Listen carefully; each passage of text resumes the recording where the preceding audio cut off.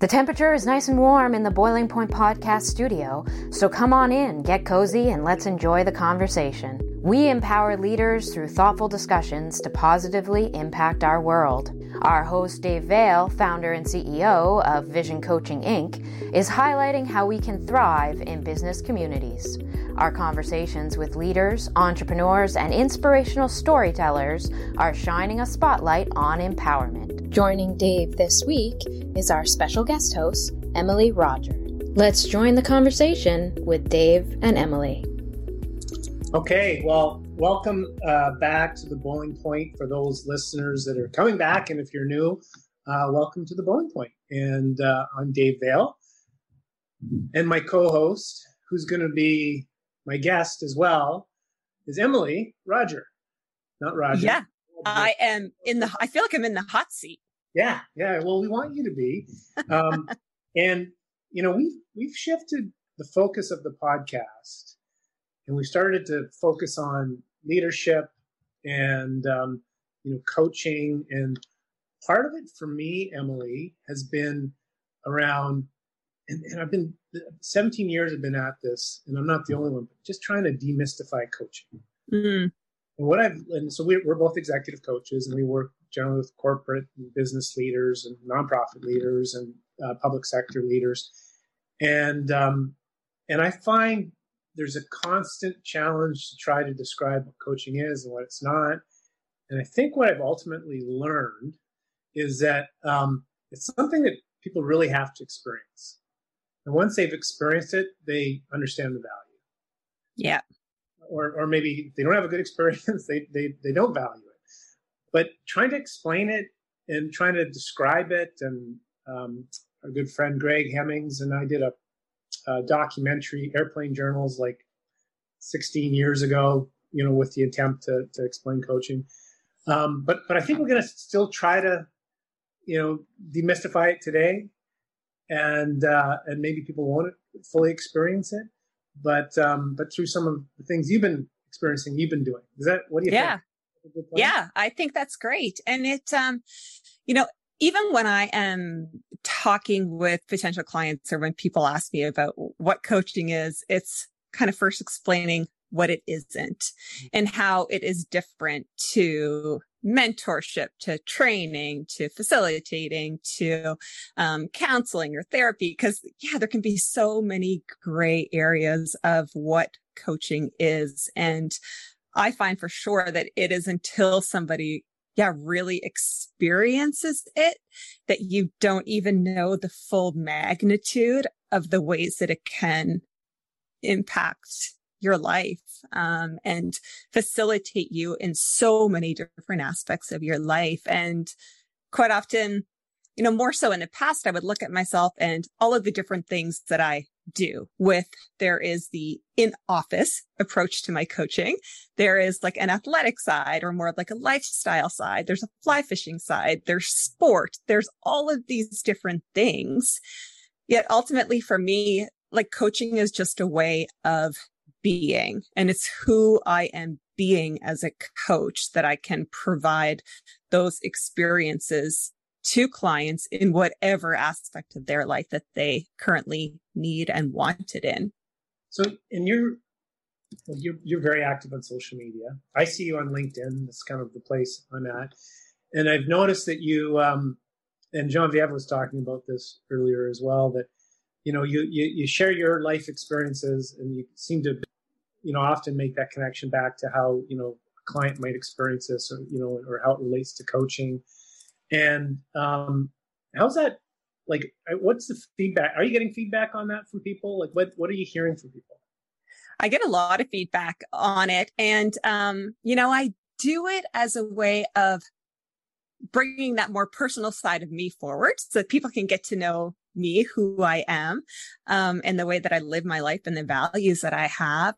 And also to help showcase people that, whether we use the term executive coaching, leadership coaching, business coaching, it is so much broader than just who we are professionally in our offices. And for me, it's a lot of the things of what have I learned in working with my coach or coaches that I have worked with throughout the years that I can now apply to different aspects of my life that overall just make it so that I live a life that is more fulfilling, more purposeful, full of greater passion and joy. And that it kind of like evokes that curiosity in other people as well. Well, and I find that whether it's me being coached, a great coach, shout out to Barb Richards, who lives in Vancouver, or if I'm coaching someone, whatever side of the table I'm on, or I guess, kind of the side of the relationship, it ultimately is about the whole person, right? Mm-hmm. And actually, just yesterday, we had someone that was referred in, and was, in a part of a professional group, but he was very quick to say, here's what I do professionally, and here's some of the challenges I'm up against, and then here's what I do here's what's going on personally, and some of the challenges I'm up against, and can coaching facilitate both these sides? And my answer is absolutely, yeah, 100%. Yeah, it's about helping you figure out where where those obstacles and challenges and opportunities are, and then creating a path on both the personal and professional side. But to separate them is almost, I find, personally impossible. Like as I'm running vision coaching, I can't lose I can't lose sight of the fact that I'm a father. I have 3 kids, right? Yeah. And I'm trying to build a business integrating, what family means to me. And so that's a different type of a build than, if I was single and 50 as I am right now. So yeah, there's 1,000 ways up a mountain is trying to support the person, getting up the mountain in a way that works best for them. And one other thing I wanted to mention is interesting. Since you've joined the roster, like typically people come in and then we would introduce them to a coach after doing an onboarding session with them, and we, this doesn't happen very often, where someone contacted and said, "Hey, I want to work with Emily." so obviously social media is pretty, I don't know how, she came through Vision, but I don't know how she even knew who you were. I think I asked her and I've just forgotten, but yeah. You're working with her, and it's just really interesting. Like that's a real gift you have, and I think it's part of how you tell your story. This is my theory, Mm-hmm. and your willingness to be vulnerable. And I want to talk a little bit about what you're doing and how it relates to what you're learning and how you're growing. I think that level of authenticity really resonates with people, and they feel immediately comfortable saying, "I'd like to work with Emily," and I'm assuming you'd never met this person. Yeah. Well, and it is interesting of how some clients are just drawn to work with certain coaches. Mm-hmm. And they're almost like kind of saying yes and committing before they even have that one-on-one conversation. And, we quite often talk about how coaching always has to be safe, but not always comfortable. And I think that when you can kind of find a level of relatability with your coach, and it can just feel like that safe environment of, okay, a coach is showing up fully as themselves, and it kind of creates that space, I find, for clients to be able to do that. And even with, getting to know clients, like as you talk about professionally, personally, how knowing someone on that more personal level can really help them professionally. Oh, wow. And it was funny, just this morning, I was on a call with the client and who was speaking about just negativity at work and, trying to work through ways of switching their energy in order to show up at a meeting without already having the tone set of this is not going to go well. And this person golfs. And so it's like that analogy of, okay, how's your golf game going to go? If you show up at the very beginning, knowing that this is going to be a really crappy game, well, guess how your game is going to go? And it's like that. Oh, yeah, right. well, that's brilliant on your part to make that connection, because that's, then all of a sudden it reframes the meeting. For someone who's a lover of golf, would recognize that, I have to let go of what happened the last hole, and move into the next one, optimistically and ready for whatever's going to happen. Yeah.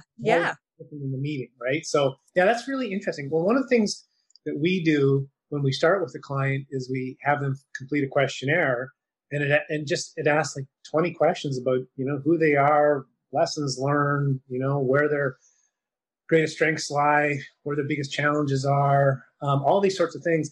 And for me, if I think with my coaching hat on, even I think when I was a personal trainer years ago, what was always, and I didn't even know I was coaching at the time, or I was applying a coaching principle, but I always want to know, like, what's behind the goal of wanting to lose this weight, or goal of wanting to build this business, or, who are you in all of this? Because that really understands, what the motivation is. And to tear that piece apart from then it's more of a kind of a transactional conversation. This doesn't have maybe the deep meaning that you can connect with people in terms of, what are their values? What's important to them? How's that showing up in the different areas of their life? And one of the key value, if I'm going to try to segue into is competition, right?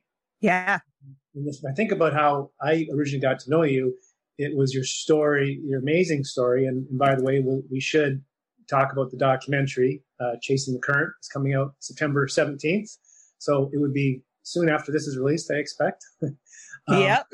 And, but it's, it's really about you, the athlete, and then having to, or at least my perspective is, and a big part of your story is that having to redefine, who you are and, how you show up in the world and that sort of thing.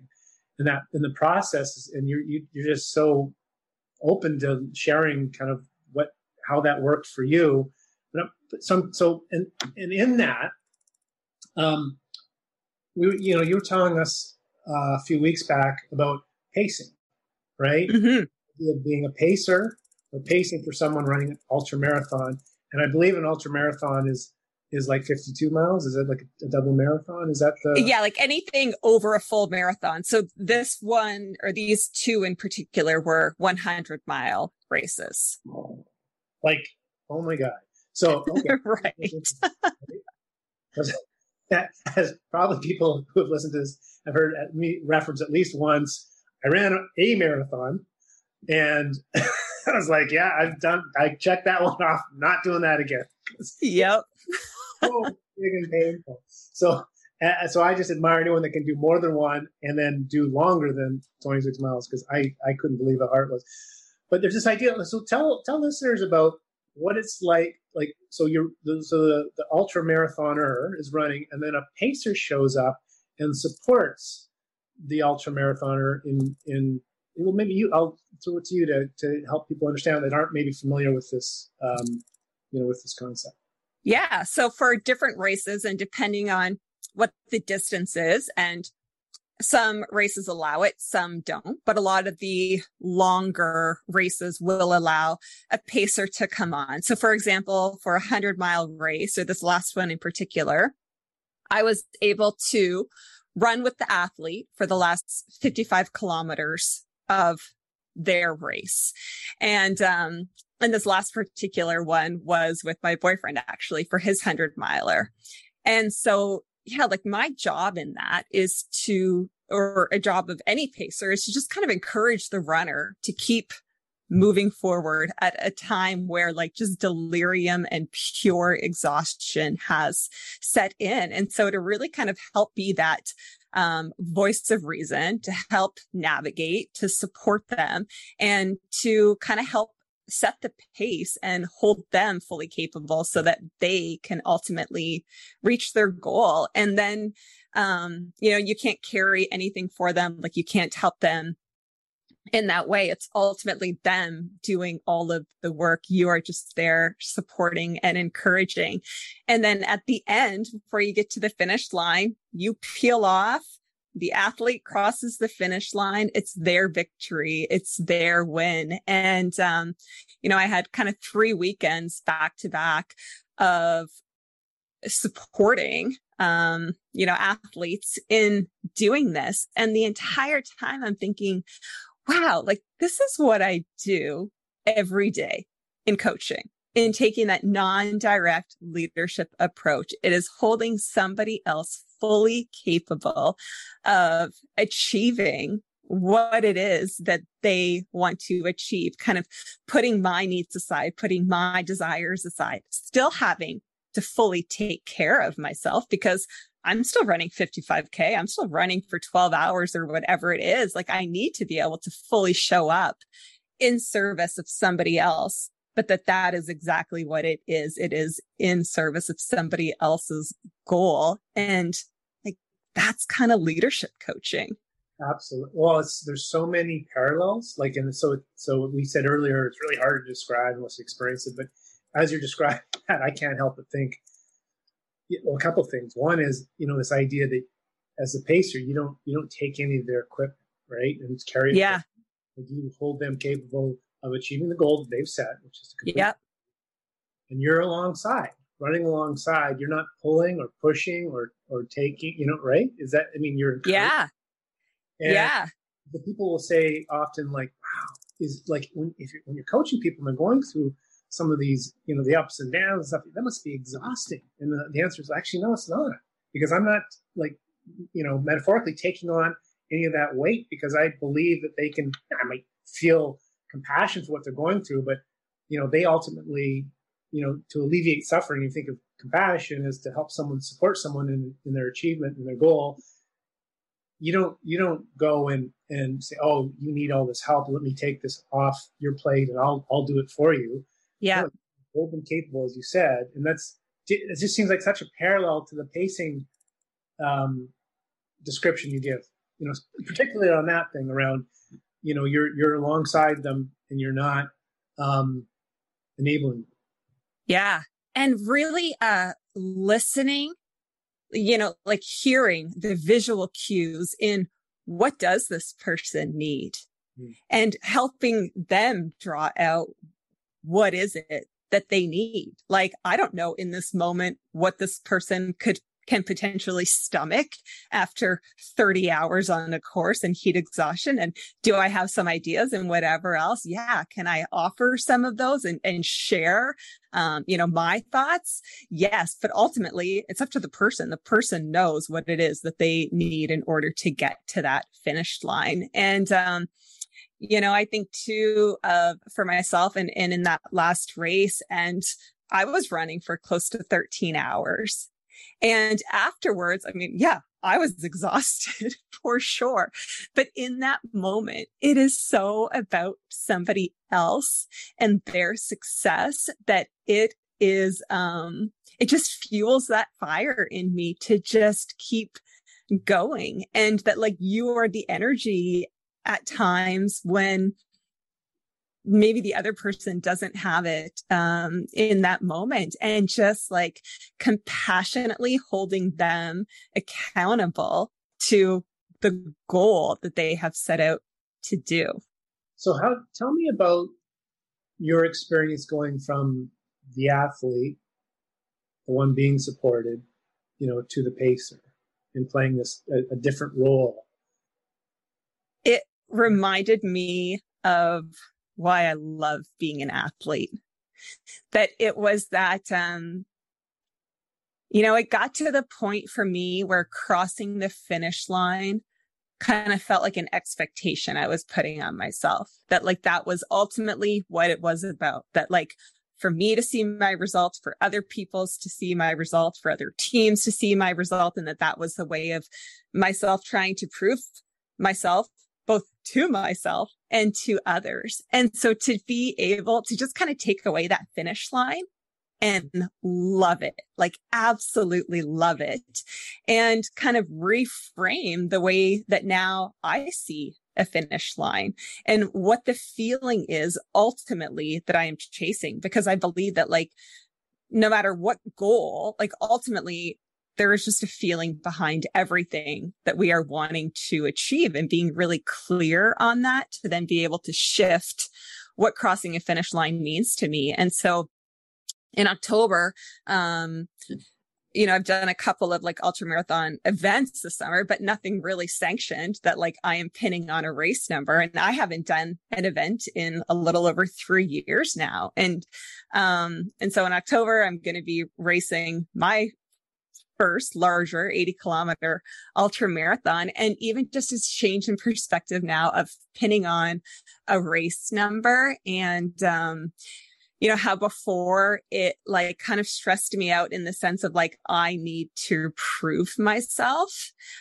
Where now it's like, I get to pin on a race number just to go and see what I am capable of doing in that given day in whatever circumstances come my way, and knowing that like there are so many things that are out of my control, but I just get to do what I have trained and what I know and what I can do in that moment. What do you think? Well, so your perspective sounds like it's changed in a really, positive way. And I'm wondering the benefit of, like, if you could go back 10 years and give the Emily, the athlete, that perspective 10 years ago, what would have changed for you, do you think? I think that like in a lot of ways at the beginning, that was the perspective that I had. And I think that's why I was able to do so well at it. I attribute that to a lot of my success that I had in sport. But then at the end, when I knew more of what I was capable of doing, and other people were seeing that, and that there is this expectation that comes on with that. And I think that like, at a time where I was even just struggling with my identity, and that like everything in that time in my life was cycling. That's who I was. And I am the one that painted that picture of myself and allowed myself to feel only like that. And at the time, there were many parts of that I liked it, but kind of removing that, like, that's not all that Emily is. And that even like accepting the fact, and I really realized this through doing an SDI report with Bruce a couple of years ago, that it's okay to be competitive. And it was always something that I thought was just such a negative thing. Or if somebody called me a competitive person, I almost took it as an insult. And because I think that I viewed competition as always having to be competitive with somebody else or at the expense of somebody else, where that's not the way that it is for me. Of like, I love to push myself. I love to go that extra mile of just really being able to tap in and see like what more is in there. Hi, I'm Steve Yerko. And I'm Tara Sands. Now available from Maji Media is our new podcast, 4Kids Flashback. 4Kids is the company who brought you the English dub of Pokemon in the late 90s and so many other shows like Yu-Gi-Oh!, Shaman King, Teenage Mutant Ninja Turtles, Kirby, the infamous One Piece dub, and so many more. We'll be talking to the people who worked at 4Kids. Actors, directors, writers, editors, producers, engineers, you get the point. And hopefully get the answers to questions both you and I have about the company. I actually worked there as a voice actor on some of the shows. And I was a kid watching the shows and remember way more than Tara does. And thank God for that. Steve is actually a professional storyboard artist, which gives some really unique insights into anime and animation. Subscribe today wherever you get your podcasts. That's the number 4 Kids Flashback. So it's almost competing with yourself, right? And setting up a healthy competition with, how can I, what am I capable of? Can I do a little bit better than before? Or is it that kind of idea? Or is that what I'm hearing? Yeah, definitely. Yeah. And I think, for me, I always raced the best in like time trial races where I wasn't up against anybody else in that given moment. It was just me against a clock. Yeah. And there's a whole psychological component there, isn't there? Yeah. Right. I think back to when I played competitive hockey, and man, if your head wasn't in the right space and you were feeling nervous and you were feeling on the bubble, and it's just in life, right? You can apply this to anything. But the simplest of things, I couldn't pick up a pass. You know what I mean? Like, well, yeah. But in a practice, I'd be fine when the practice, and I think that's what's so great about sport for kids, and for everyone really. But it's that idea that what you learn about yourself through the process and how you handle pressure or don't handle pressure or whatever that thing may be, or the fact that you do well in time trials, or in my case, a practice versus, especially this is at a higher level. It was just, and I just remember thinking, this is so odd. What is going on? Yeah. And, being aware of it, but in my case, I was, young enough that I was just learning, and I, but what's interesting is, so how much of this, some of these, concepts and ideas and what you learned through athletics, how does it come through in your coaching? I think it comes through as, I feel that for me, I know firsthand what I am capable of doing when I fully believe in myself and when I have the support of other people. It's like I look at my cycling career, like, yeah, a lot of that was me, but a lot of that was being surrounded by a community, by coaches, by therapists, by just people who really believed in me and mentored me and coached me and helped me to see my strengths and held up the mirror to some of my weaknesses and my areas of improvement. And and now taking that and being able to just like apply that across the board to everything that I do. Yeah. So if you're listening to this and you're liking what you're hearing in terms of Emily's approach, then she might be the right coach for you. Something to consider for sure. And so if you were going to look at the role of a pacer and just describe the connection that you see to the role of a leadership coach or an executive coach, how would you describe the connection? Yeah, that coach is a partner, is someone who is going to help the client facilitate ultimately what it is that they want to achieve and to find clarity in their goals. Quite often we don't even know what it is that we're trying to achieve. So finding that clarity and then helping kind of map out, navigate the way of how do we get there and what do we need along the way, and really helping the client draw out the answers for themselves. And that then ultimately they are the one that did the work. They are the one that crossed that finish line, got that business goal, reached that target, healed that relationship with an employee or their boss or like whatever it is. I think, excuse me. I think what's unique, unfortunately, maybe it doesn't happen a lot where you have someone supporting that coach-like way. And what I'm going to and I'm sure I'll be curious if this has happened with you. I think because of it's maybe there's a fair bit of training and there's a fair bit of work and it's a real discipline around learning coaching skills. I've learned and I'm continuing to learn. As I mentioned earlier, I'm 17 years in this, and I'm always learning. Right? Yeah. A new approach or a new way to ask a question or a new way to help someone achieve or support them or help them clear their own way or whatever that might be.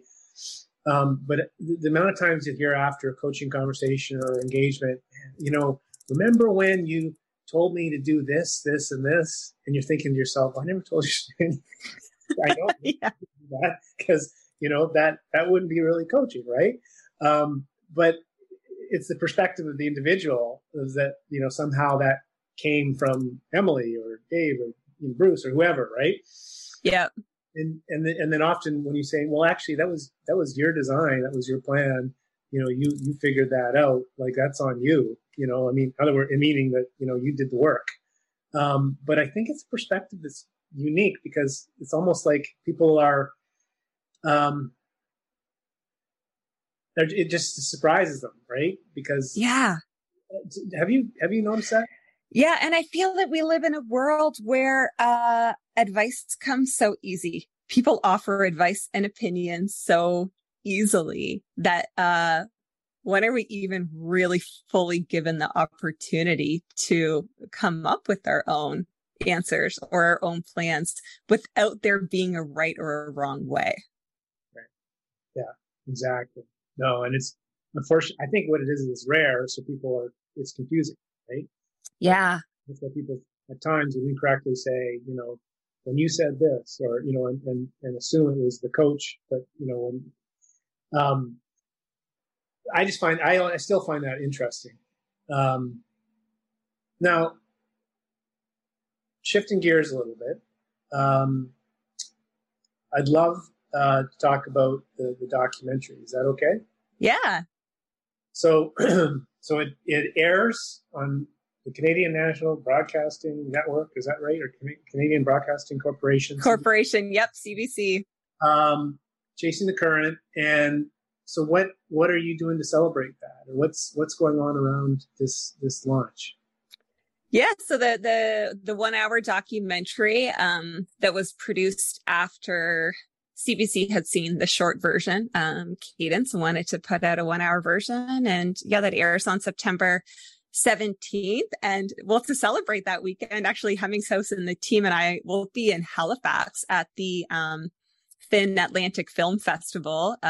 Cadence is actually playing that weekend there, so we will all just kind of naturally be together that weekend, which is pretty cool. And what will I do to celebrate it, or what's being done to celebrate it? Yeah, I don't know. It still feels surreal that it is coming out or happened, or that my story is worthy of having a CBC documentary made on it. What does that feel like? Just like, I'm just imagining me going to a film festival, and there's it's a shorter documentary, but about my life and my trials and where I'm at. And then I might bump into people that have had this intimate look into who I am. I mean, again, I'm trying to imagine this. And what's that like for you? It forces me to let go of, I think, the story that other people create about me in a weird way, in that, like, people still, like, even for a 1 hour documentary, I watch it and I'm like, but there's so much more, like, there's so much missing. What about this? What about that? And so people are still only getting a glimpse into my life, and then kind of possibly kind of creating their own narrative about it. And that I just have to completely step back from that. And not think that, not worry about what other people are thinking when they watch it, and just remember that this film, both the Cadence and Chasing the Current, were made because a production company saw value and impact in my story, that it could help, evoke greater curiosity and change amongst other people. And for me, that's what I do as a coach. So now I guess the film is just doing it, hopefully, on a broader scale. That's an awesome way to look at it. I mean, I love that perspective. You brought this up, and I was thinking about this. But what, like, the storytelling, Hemmings House, and even our first introduction. And I don't know if it was Greg who heard the story and said, "Oh, we got something here we should be sharing. There's a reason for sharing this," or it was one of the members of his team, or how it came. But maybe can you give us that background, because I find fascinating as well. Because there's so many amazing stories. Yeah, I think that must be the hardest thing about being a filmmaker or doing documentaries, is which one do you pick, right? And how do you tell it in a compelling way that has broader impact? Yeah. Yeah. And I was first put in touch with Hemmings House through a mutual friend, Rebecca Chasson, who I know through Fredericton, through the cycling community. And she said, we're having coffee one day, just catching up. And she said, I need to connect you with Greg Hemmings and Hemmings House. And that is how that introduction happened. And then the following week, I'm down in St. John having a meeting with him and his team. And then that afternoon, I'm meeting you and Greg on the podcast, that I thought I was just going to see what the studio looked like, to then find out that I was now a guest on the show. Like, that is how that all played out. It is actually kind of wild if you think about it. Greg brought you in. I didn't. Like, it's the first time I met you, and I was wow. Yeah. And start telling the story, and you're like, "Am I being interviewed?" it was total beginnings, and if you listen to previous podcasts, you can hear Greg's voice and just how he rolls, and how his life. And I've known him for years, and I still just in awe of how he navigates the world and his level of positivity. And he saw something in you, and what I find fascinating about this on a personal level is that, I get to hear your story. Wow, this is cool. And then I thought, well, that was interesting, and maybe I'll bump into Emily sometime down the road. And then there was a conversation about, hey, I'm interested in working with the coach, and I introduced you to Bruce, and then you get into coaching, and then now we're working together, and now we're doing the podcast together. And it's just funny how it all evolved, and it's interesting. But at the same time, it almost feels like it was predestined, which is a kind of weird thing to say, but it doesn't feel like, when I think back, I go, wow, that's really those. I would never have connected these dots. Yeah, absolutely. And it's like, you never quite know what trajectory your life is going to take you on. But yeah, like going in what feels right in the moment and just kind of trusting that sometimes. And I mean, I never would have guessed where my life would have ended up. Like, I never, ever would have imagined as a kid that I would have been an elite athlete, that I would have been this, that like a CBC documentary would be made on me. Like, even now I'm like, who did I fool? what is happening? Yeah. Well, and just a connection back to coaching, but, and just I think in general, but, that whole idea of imposter syndrome that we all, at certain points, right? And you hear in your clients, and I don't know, I've certainly experienced myself. There must be a little of that creeps in every once in a while. Oh, for sure. Yeah, absolutely. Yeah. And just how like deeply rooted those beliefs can be. And, which is why I've started this not-for-profit group On the Rise, which is taking coaching skills, taking leadership skills, taking sports and athleticism and adventure, and applying it to the younger generation. And what can we learn about ourselves in that process? And quite often, the groups that I run are girls, and now we're starting a boys group as well, but it's age 10 to 14. And so many of the conversations that I have with them are the same conversations that I have with CEOs of companies. Like, everyone is still navigating the same stuff. Well, yeah, I mean, On the Rise. So that it's really what, like, ultimately it's about helping kids recognize that anything's possible.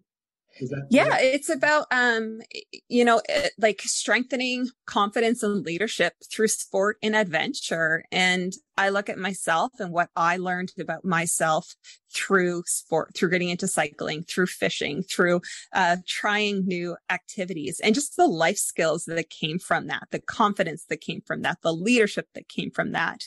And that, creating those opportunities to be had at a younger age, because a lot of people, sports is not available to them, whether it's because of financial restrictions or resources or parents not having the time. And so, providing those opportunities for, right now it's kids between the ages of 10 to 14 to be able to develop those skill sets and learn about themselves ultimately in an environment that is safe amongst like-minded, other children, adolescents. And for them to know, I'm still learning the same stuff. Like, I'm right there with them. It's not me up there telling them what to do. We're all in it. We're all figuring it out. Yeah. Good for you, Emily. That's awesome. Just what a beautiful way to give back. And I can hear it gives you a lot of energy, and it's inspiring for you. I'm sure seeing what kids going through the program are experiencing, and it'll be really interesting is what they do after. and, you know, Yeah. that sort of Yeah. And that, like that passing the baton, it's like, I feel like I was so privileged, even though it came at a later age, at the age of 27, when I got into sport. But the people who were brought into my life, like the coaches that I had, the mentors that I had, just the different lessons that I learned and the different experiences that I had with nutrition and like just all of this stuff, to then be able to give that back, to pass that along to somebody else. And then for them, I mean, that's very much an aspect of that program of, okay, what can you now take that you have learned and give it back to your community on whatever level that is, and really encouraging that. So kind of a pay it forward concept. Yeah. Yeah. Awesome. And so if people want to learn more about On the Rise, how do they, is it, do you have a website? Yeah. So we can put those in the show notes. There's actually a new website that is just being created like today for it, as we kind of put in the next applications and stuff like that.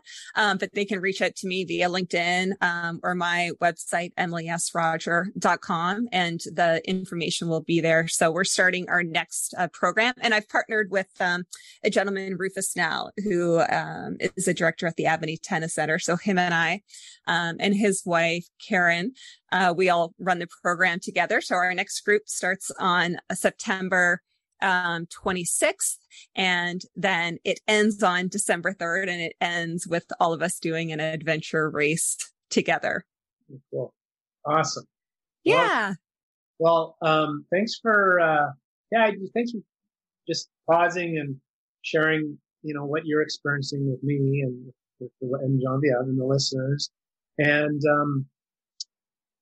you know, it's just, I just, you know, I kind of love the impact you're having on the coaching world selfishly. So I appreciate you sharing, and how you're a little over a year now in, like in terms of being formally certified and stuff? In executive coaching. Yeah. I had done, a few different coaching certifications prior to that through different organizations, but through the ICF, year and a half now. Wow. Okay. Well, it's just such, you know, awesome contributions, and it's so neat to hear. And I can't, so my reflection from today, or my takeaway, would be just something we're talking about. I was like, what limits am I putting on myself?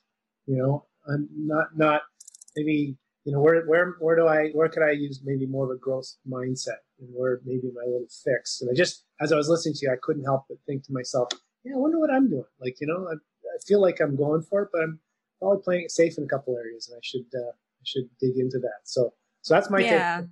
Nice. Yeah. And you know, my takeaway from this, Dave, is just around like you asking about how all of this even came up, and that connection of, if Rebecca had not have said, hey, you and Greg should not have connected, I would not have been connected to you. I would not have been connected to Bruce. I would not have then been connected to Royal Roads. And so, following up on, I think sometimes that urge to introduce to people or to make a connection, and then to follow through on them.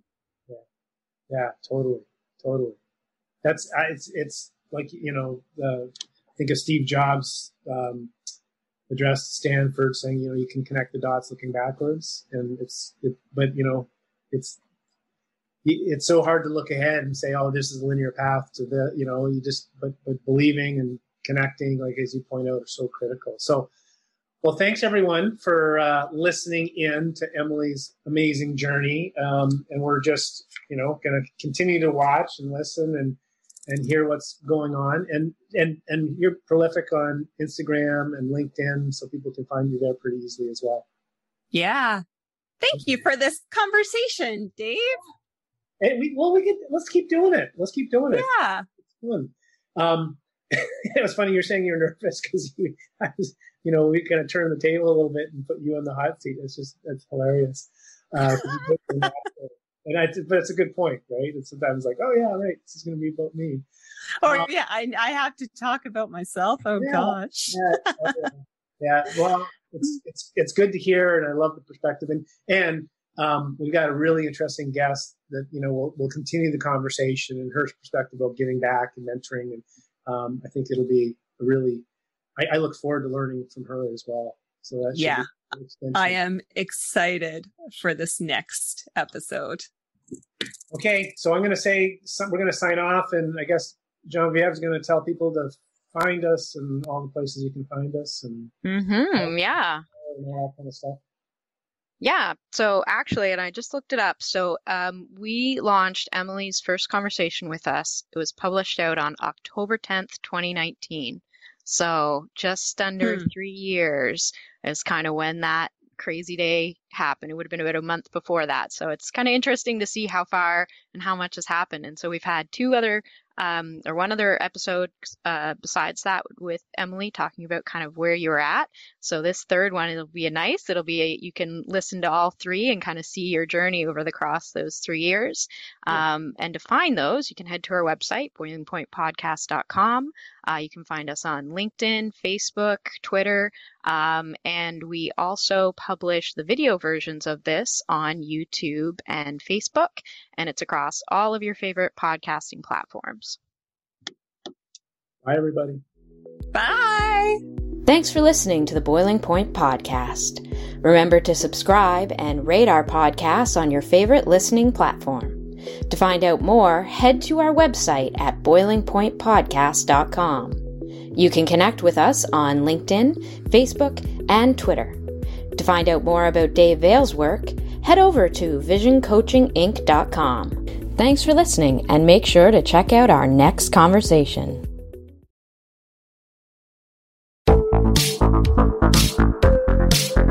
Hi, I'm Connie Thiessen, the host of Broadcast Dialogue, the podcast. We focus on Canada and the challenges facing Canadian radio and TV, as well as highlighting those moving the industry forward from podcasting and streaming to new broadcast tech.